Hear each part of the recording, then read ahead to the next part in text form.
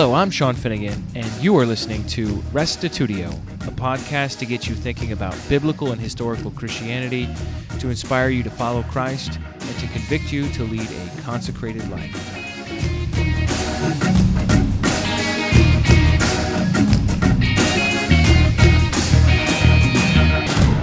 Today, we are trying something new.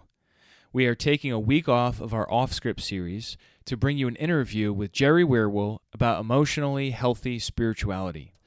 Jerry has a PhD in biomedical engineering, a Master's of Theological Studies, and he's currently working on a Master's of Divinity at the United Theological Seminary. He blogs at jerrywierwille.com, that's WIERWILLE,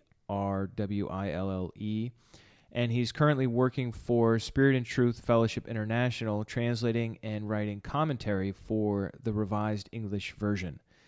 He's also very active in ministry, teaching, counseling, and leading events. Welcome to Restitutio, Jerry. Thanks, Sean. Glad to be here. So let's talk about emotional health. What got you interested in this topic? In my MDiv program, the introductory course on spiritual formation, we read this book by Peter Scazzero called Emotionally Healthy Spirituality. And it opened up a whole venue of understanding what it means to kind of like venture and journey into the spiritual life, and how you can't really divorce that from the emotional life. That as a whole human being, we have a mind to think things, but we also have a body that feels things. And so I got really interested because there was a lot of ways that I just kind of didn't feel like I was really participating in my faith as a whole person. So we read this book, we talked about it in class, and a lot of the points that Scazzero brings up seemed to resonate with me and helped me kind of recalibrate the way that I was seeing how the emotions that we have to also fit within our spirituality, and that if we ignore them, that we will end up coming to a detrimental place in our life where we'll be fighting against ourselves, or the cognitive dissonance will build up that we'll have internal conflict and turmoil that'll, unsettle us spiritually. Right. This is definitely an important subject. Within Christianity, what I've seen is you have some people that are so emotional, like to think of themselves as so spiritual, that their emotions almost push them around. They are up one day and down the next, and they don't seem to have control over their own thinking. And on the opposite extreme, there are a bunch of Christians who think emotions are completely irrelevant. They're unreliable. They're to be stuffed or ignored in almost in an ascetic way, where these are luxuries that are for the weak. Strong-minded people don't give in to their emotions. There's definitely a range of different ways of thinking about emotions within at least the Christians that I know. So I think this is going to be really helpful to look at a perspective that hopefully can help us integrate ourselves as whole people, like you said, instead of just parts. So what were some of the points that you learned from this book? I would say the greatest thing that I learned was some of the cautions about unhealthy practices that bring about unhealthy emotional states in the spiritual life. Could you give us some examples of unhealthy emotional? Yeah, one thing that Scazzero points out is he calls it using God to run from God. And that's where you preoccupy yourself with activities in the church and things like that as a way to cover for your lack of involvement spiritually with God in an actual relationship in your faith, where you try to do things for God rather than be with God.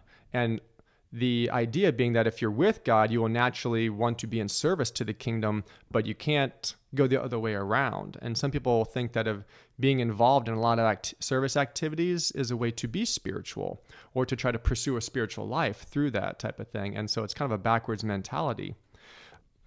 I just want to see if I understand that first point a little bit more. Would this be analogous to a married couple who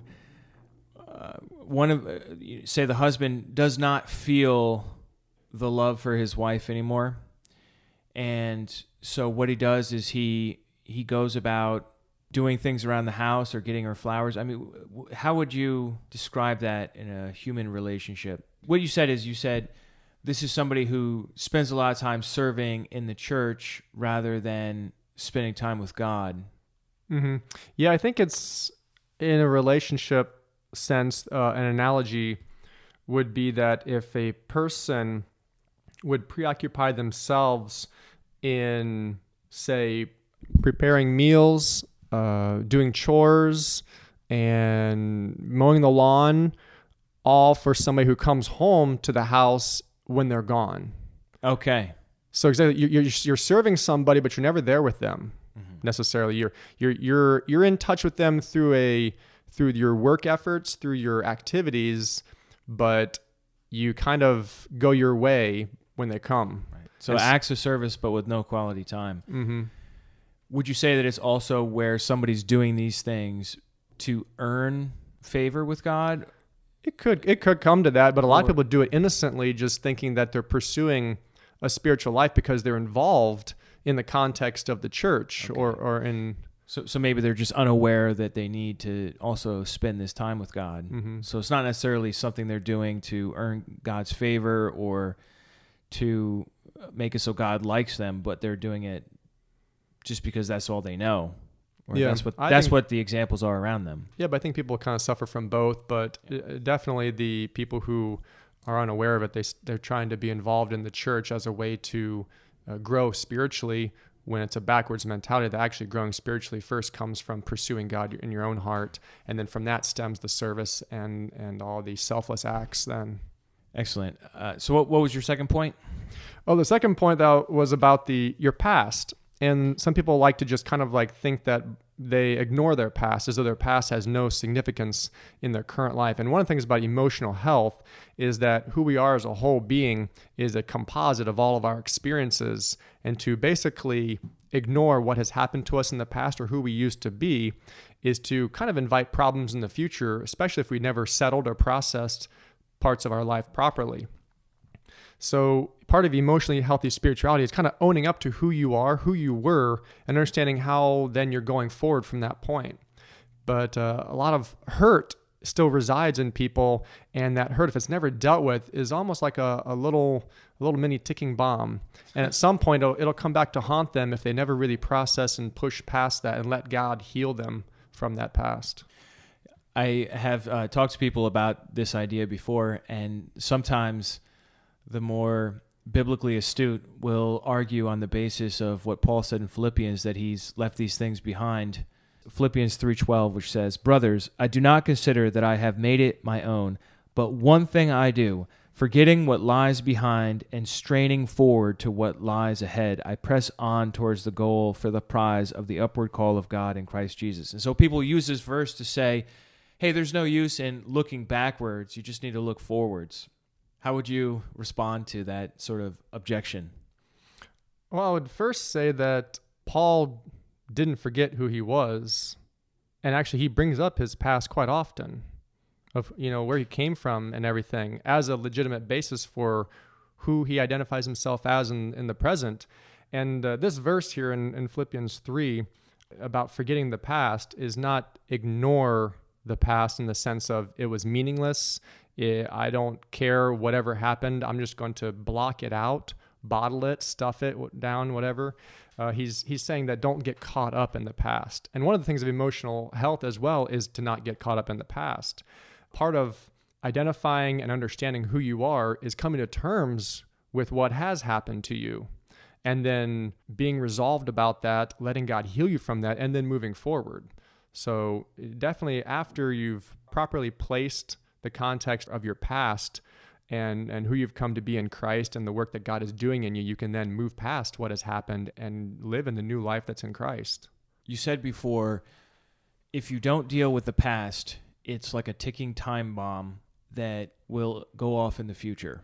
In other words, in a sense, we can't help our past from affecting our future unless we have the courage to face our past, especially the areas of hurt that resurface as echoes later on when people push a button that is connected to that bomb. Yeah, it's very much like in a relationship. If you just ignore conflict and sweep it under the rug, you can only deal with that so much before everything will just come raging back and erupt at some future point. What I hear you saying is that by dealing with the past, we can move past the past. By ignoring the past continues to haunt us. Yeah, that there's still a possibility to be hurt again by the past if we don't deal with it. All right, so what else do we have on this subject? Another thing that Scazzero points out is what he calls spiritualizing away conflict. And what he discusses in this is to kind of ignore actual issues in a relationship in your congregation with your family and things like that by discussing them under the pretext that you're above them, because to be spiritually mature is to always seek to be loving, to be unified, and to basically ignore problems because it will point out a disunity. So somebody who's emotionally healthy understands that there are natural differences between people, that you will have disagreements, and that trivializing them away doesn't actually promote growth. So are you saying that people sometimes say that being spiritual means you don't have conflict? Mm-hmm. And people think that to be spiritually mature means they have it all together. They never run into issues with other people. Right. They're always loving and always seeming to just get along with every single person. And what they're kind of doing there is just basically skirting over any type of controversial discussions that could end in a disagreement, because to disagree on something would seem that they now are no longer spiritually unified with them. Whereas spiritual unification, first of all, is on the basis of the Spirit of God that brings together everyone in Christ. But then the second of all is to have the spirit of love, which is just to look unto each other for their good and to honor one another. But as human beings, we'll all have our own particularities and understandings that we're all striving to seek Christ, that we may not have 100% complete agreement and see the eye to eye on every issue. You remind me of Luke 17, verse 3, where Jesus instructs, "Pay attention to yourselves. If your brother sins, rebuke him. And if he repents, forgive him. If he sins against you 7 times in the day and turns to you 7 times, saying, 'I repent,' you must forgive him." The apostles said to the Lord, "Increase our faith." So it doesn't seem like Jesus is assuming that his followers will not have conflict or will not deal with issues, but he gives them a way to deal with them, which is through confrontation and dialogue. And we also know from Matthew 18 that Jesus says to take somebody aside privately and talk to them, and sometimes bring in 2 or 3 others. And these are in relation to sin. Other conflicts we face, there might not be a sinner in the situation. It could just be a personality conflict or a decision disagreement or any number of other reasons for the conflict. And to be spiritual, I think for many of us, gets confused with this idea of serenity, that the spiritual person is always like a foot above the ground or something. And what I hear you saying is that that's really not the best way to think about it. The better way to deal with it is a truly mature, spiritually mature person is able to enter into a conflict with somebody in a loving way and try to work it out. And that's real maturity, not just this sort of like fake serenity. Yeah. Is that what you're saying there? Yeah, I'd say it's pretty good. I mean, you're going to have differences and preferences, ways to operate, different ideas. And to be spiritually mature is to understand that you're seeking something more than just your own little ideas and your own way of doing things. Right. And on the other hand, Jesus does talk about the importance of unity in John 17, and that we should fight for unity with each other. And we see that again in Ephesians chapter 4. So obviously unity is important. Yeah, but so is dealing with issues when they arise. And there are different kinds of unity. There's the kind of unity that's like a truce, where both parties don't feel satisfied and aren't at peace, but they agree not to fight about it. And then there's the deeper unity of they fought about it in a godly way, and they know where each other stands, and maybe they don't even still agree at the end of it, but there's a deeper respect there, or a deeper sense of we're going to stick together anyhow, and there's no elephant in the room. What else you got there? Well, one other thing I want to share about Scazzero's work that it really hit home for me was that he says a spiritually mature person does not judge another person's spiritual journey, in the sense that each of us are on a journey and we're all at different points in our growth and in us drawing near to the Lord. But to criticize or to think disparagingly of another person because they haven't yet arrived at a certain point, or they haven't quite gotten a certain idea that Jesus or somebody in the scriptures are teaching, and that this person is somehow now a lesser person because they haven't arrived at understanding this one point, that's actually placing yourself as judge over them and thinking that they aren't quite as mature as you because they haven't arrived at a certain knowledge. And it's really weird because it's part of being very critical, because you think that everybody should somehow be like you. And therefore, if you have a certain perspective or you feel yourself to be a certain spiritual level and people aren't, you then elevate yourself and you look at yourself as being more spiritually mature. And that's an unhealthy position to be, because in order to feel that you are superior to somebody means that you now consider the other person to be inferior.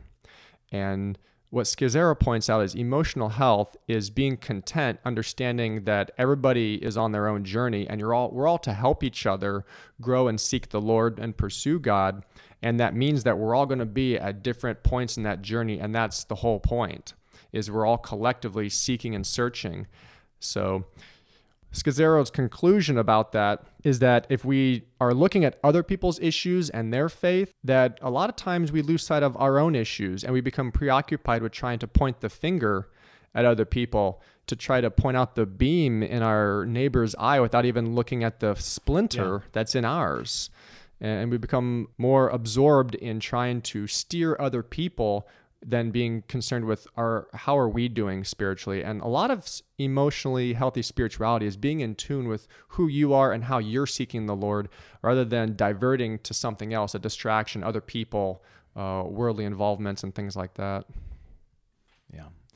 I think it's a hallmark of immaturity to fuss about other people in the sense of, especially in the sense of justice. Now, at the same time, if you're in leadership or if you're pastoring people, it is, in a sense, your responsibility to help other people out spiritually and to guide them and sometimes call them out and other times encourage them and pastor people along the way. So how do you strike that balance?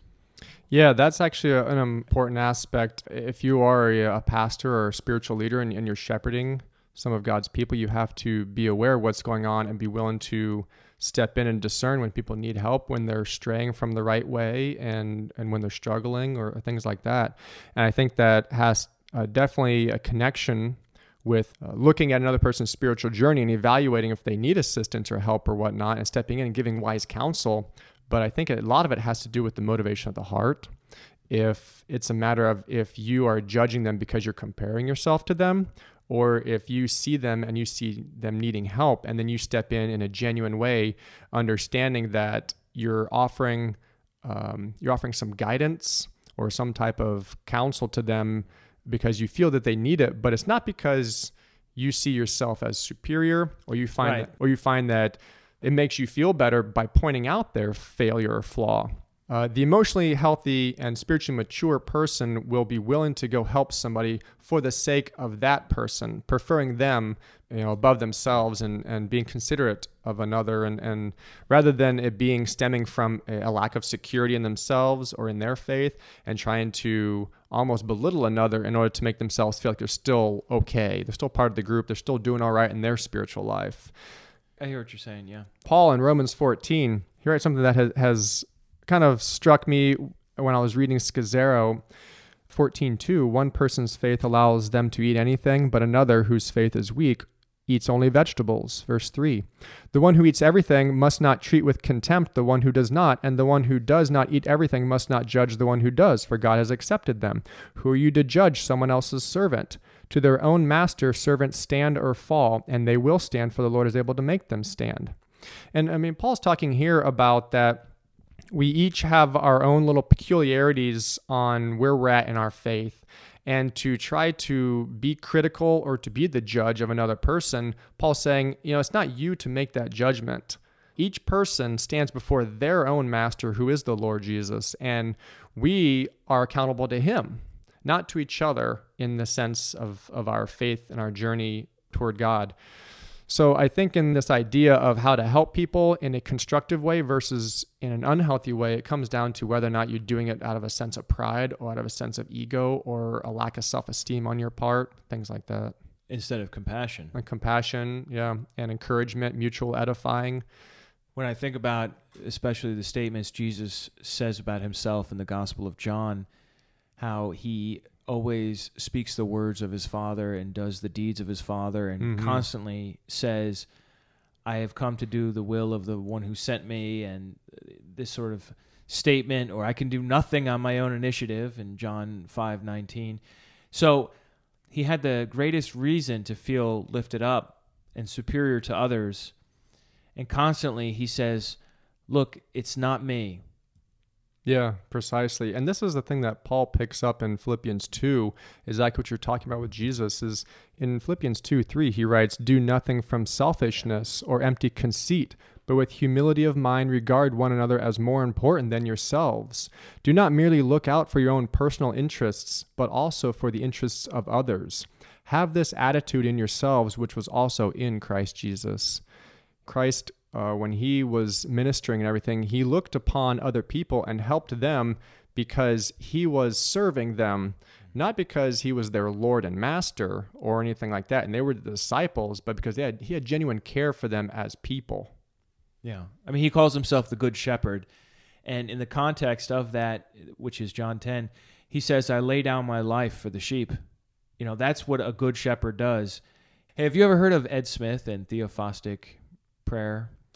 Yeah, actually, Theophostic prayer is a new thing that somebody introduced me to recently. I've read his Theophostic prayer book, and I went to one of his workshops. The very similar idea of tracing backwards the trigger in the present to the memory in the past so that you can deal with that situation in the past. And then the idea is that would then free you when something comes up. So, for example, I used to have this incredible fear of evangelism. I really prayed and asked God to show me, what is this? You call me to, the Great Commission is to go make disciples of all nations. Jesus says this kingdom gospel will be preached in all the world as a testimony, and then the end will come. So it seems like that's sort of like the plan. And I have some part that I need to own of this. I don't know how big or how small, but I can't just assume everyone else is going to do it. But at the same time, the moment I think of going out and talking to a stranger or an acquaintance or somebody that's a non-Christian and telling them about my faith, I feel this overwhelming, paralyzing sense of fear. And so I was praying about it, and I was trying to figure out, when did I first have this same feeling? And my mind flashed, and I asked God to reveal it to me. And my mind flashed back to this memory from 3rd grade.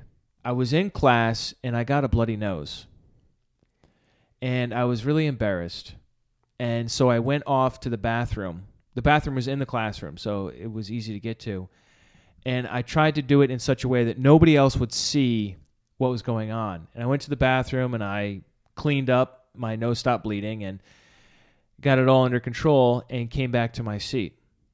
I'm sitting in my seat, and the teacher sees a drop of blood. I think I've gotten away with it. And my teacher sees a drop of blood on the floor, and she freaks out. Oh, what's going on? Who's bleeding? And it's just like this bit. I mean, understandably, right? You're a 3rd grade teacher. You see blood on the floor. And I'm just horrified. And I have to come clean about the situation. And I just felt so singled out in front of the whole class.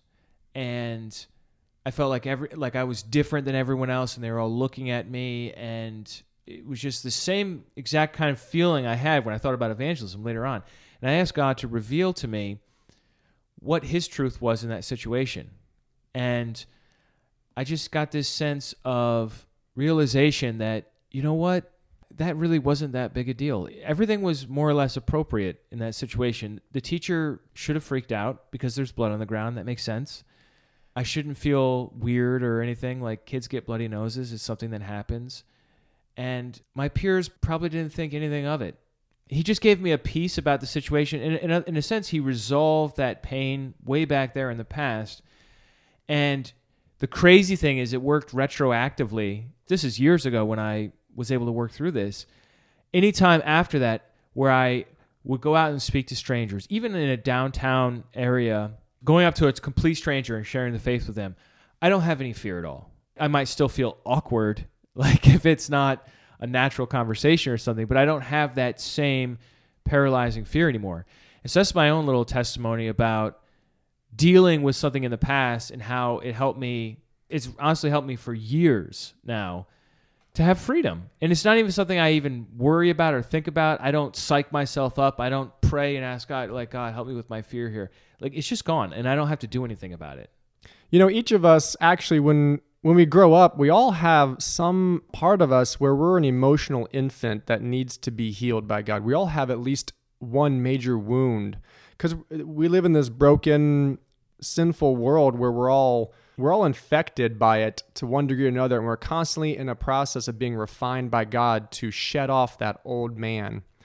And being an emotional infant in one category, it's typically a category that we have never surrendered to God, or whenever we would ask Him to come and help us with it, to heal us from it, we typically hold on to that on some level, and we don't always really know that the emotional underdevelopment is present until it comes, like you're saying, maybe you're trying to go witness or evangelize, and you realize something's wrong. You don't like it. You feel awkward.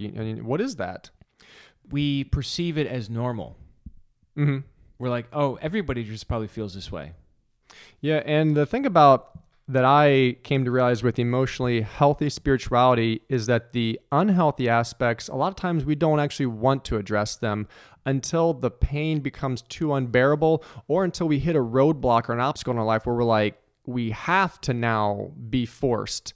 It's almost like, when your mother tells you to go make your bed and you try to get around it, try to go do other things, try to run away, and until it comes to the point where your mother just forces you to go make your bed. Like, there's no way around it now. You're stuck. And that's a lot of times that I've found in my own life with spiritual immaturity is that I don't want to look at myself and find out where I'm weak, where I'm still hurt, where I'm an infant and haven't really grown up.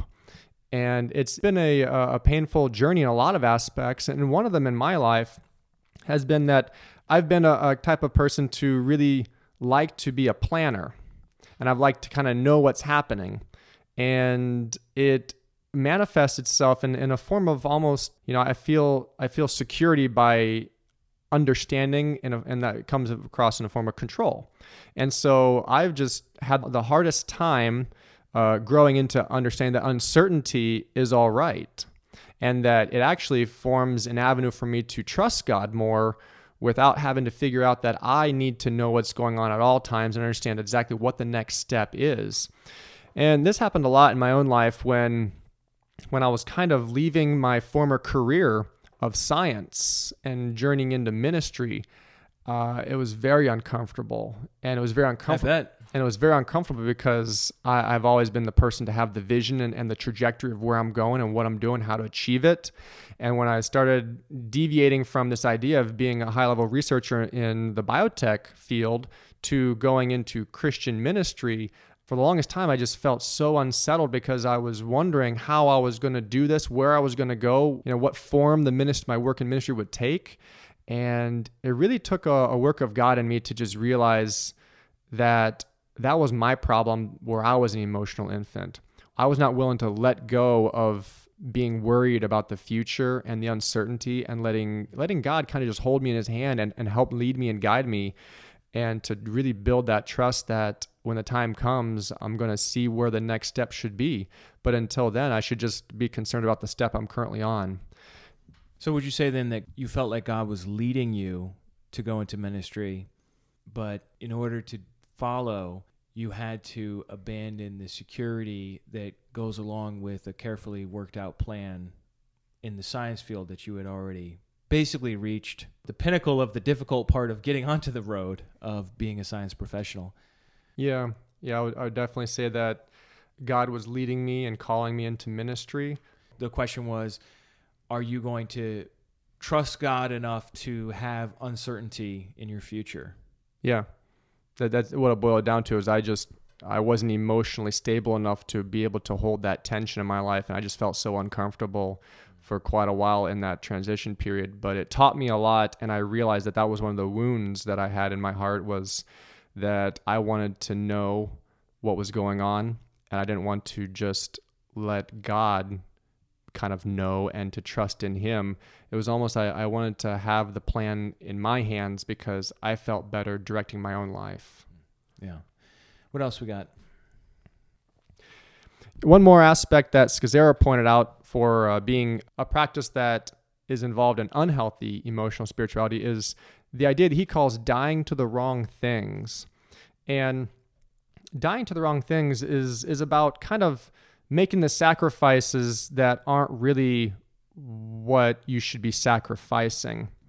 And what he talks about is the idea of dying to the wrong things. We're supposed to die to ourself, as Jesus talks about in Matthew 10, that whoever does not take up his cross and follow me is not worthy of me. He who has found his life will lose it, and he who has lost his life for my sake will find it.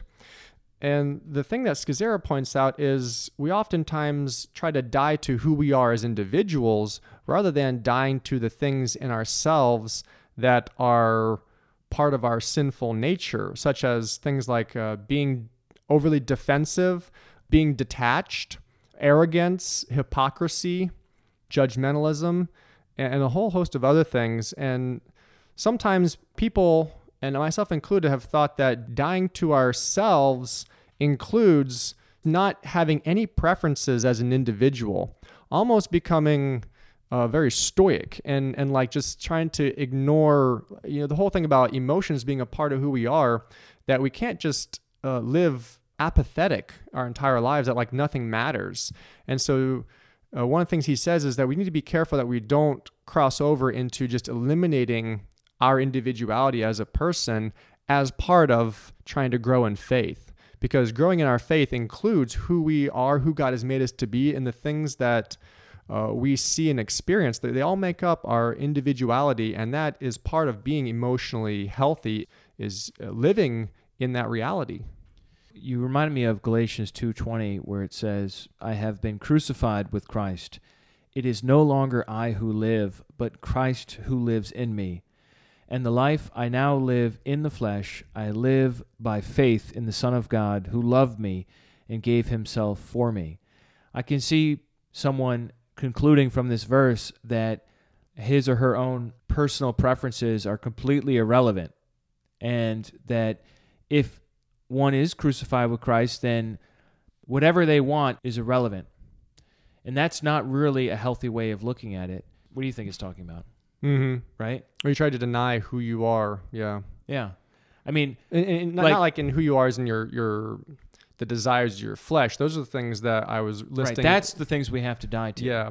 But you as a person, your preferences, your unique personality, and things like that, those are the things that are the wrong things to die for. And specifically in Galatians 2:20, the context here involves Paul talking about his old life under the law and the new life he has in Christ. And the life that he lives in Christ is one that he is now free from the works of the flesh and of the body that he did under the law. And so that's why when he talks about the law, and that if he would go again and become subject to the law, that he would then be a lawbreaker, as in verse 18. And so the life that he lives in Christ now, he lives because he trusts or has faith in the Son of God. And so this idea of, that it's no longer his life, well, he still is doing everything as a person. He still was writing letters and using his own education to help communicate and preach the gospel message. I'm sure he had his own favorite food that he still would go down to the market and get. I mean, right. So it's not like his former life just ceased to be, and now he became an automaton and was now somehow sort of just this person formerly known as Paul. as an individual, he didn't just all of a sudden become a different person. He didn't go from being an extrovert to an introvert or opposite. He didn't go from being a happy-go-lucky to a sanguine, like a more contemplative, calm, lackadaisical. I mean, those things didn't change. His outlook and his life purpose changed, and the reason why he was living changed. All right. Any other final concluding thoughts? Well, I would recommend the book from Peter Scazzero, Emotionally Healthy Spirituality, to anybody who has an interest in looking into what types of things can help benefit someone who's on a spiritual journey, like we all are, and understand what it means to be a whole individual and to take care of our emotional self as part of our spiritual self as well. That they both are a pair that make up who we are, and to give preference to one and ignore the other would end up leading to a detrimental imbalance in our faith. Yeah, and ultimately that can lead to sin in our lives when we get frustrated or we act out in ways that we don't even understand. Thanks for talking with me today. Oh, it was my pleasure. Thanks, Sean. Hey, thanks for taking the time to listen to this interview. I realize that each week I ask you to give ratings in iTunes or Stitcher, because podcasts with ratings and reviews show up better in searches, making it easier for others to find this podcast. I'm glad to report that Restitutio now has 3 reviews in the iTunes store. I had not been checking these, but I just set up a service to alert me anytime a new one comes in. So some of these are from a couple of months ago, but I wanted to read them out to you now. The first one, from back in May, comes from Would Be Knowing, who writes, "Find here Pastor Finnegan's erudition and energy for the task of telling what the beloved 19th century hymn calls the old, old story. This capable scholar and devoted Christian seems to effortlessly balance the weight of knowledge he carries with a down-to-earth expository style that avails his learning and perceptions to the listener intent upon his words. There's a bright future for this podcast, but it's still early in Pastor Finnegan's online ministry. With the accretion of his luminous lectures, a 5th star will appear in the rating constellation already ascribed. Thank you, Pastor, for the light you cast." And this person gave 4 out of 5 stars. Thanks for such a glowing and kind review. It's really important to me to speak in such a way that people can understand me. And, well, I trust that this gentleman will be able to add a 5th star shortly, since we just finished the Historical Jesus class, 16 lectures. And before long, I'm going to be podcasting my apologetics class. So hopefully whoever Would Be Knowing is will tune in for that. The second review also comes from May, is from S. Edwin Rufiner of Ohio. He writes, "Restitutio is an informative, inspiring, and often motivational podcast on varying spiritual topics and biblical texts. Sean is an eloquent and captivating communicator with keen insights into biblical and ecclesiastical matters. I have found this podcast helpful on numerous levels and highly recommend it." And last but not least, just this month in July, Dory Stafford wrote, "Sean Finnegan has created a wonderful show, fit with sermons and discussions that reveal historical context and theological importance. He presents some of the most complex biblical and historical texts in ways that all can enjoy and retain. Make no mistake, he is a scholar, and fluent in Greek, might I add. Tune in, folks." Well, Dory, I would love to claim to be fluent in Greek. All I can say is that I've studied ancient Greek for a really long time, classical and Koine, and I read it almost every day and work really hard at it, but I bet you could find plenty of words that I don't know off the top of my head, and I certainly couldn't carry on a conversation with a modern Greek person, because modern Greek is pretty different than ancient Greek. But anyhow, thank you so much for the kind words, and I appreciate these reviews, and I encourage you that if you don't mind, if it's not too much trouble, if you could add your voice to the mix, or at least just give us a 5-star rating or 4-star rating so that people can find this podcast. And don't forget to check us out online at restitutio.org, where you can find an archive of all the podcasts, as well as a bunch of articles and links to other resources. And remember, the truth has nothing to fear.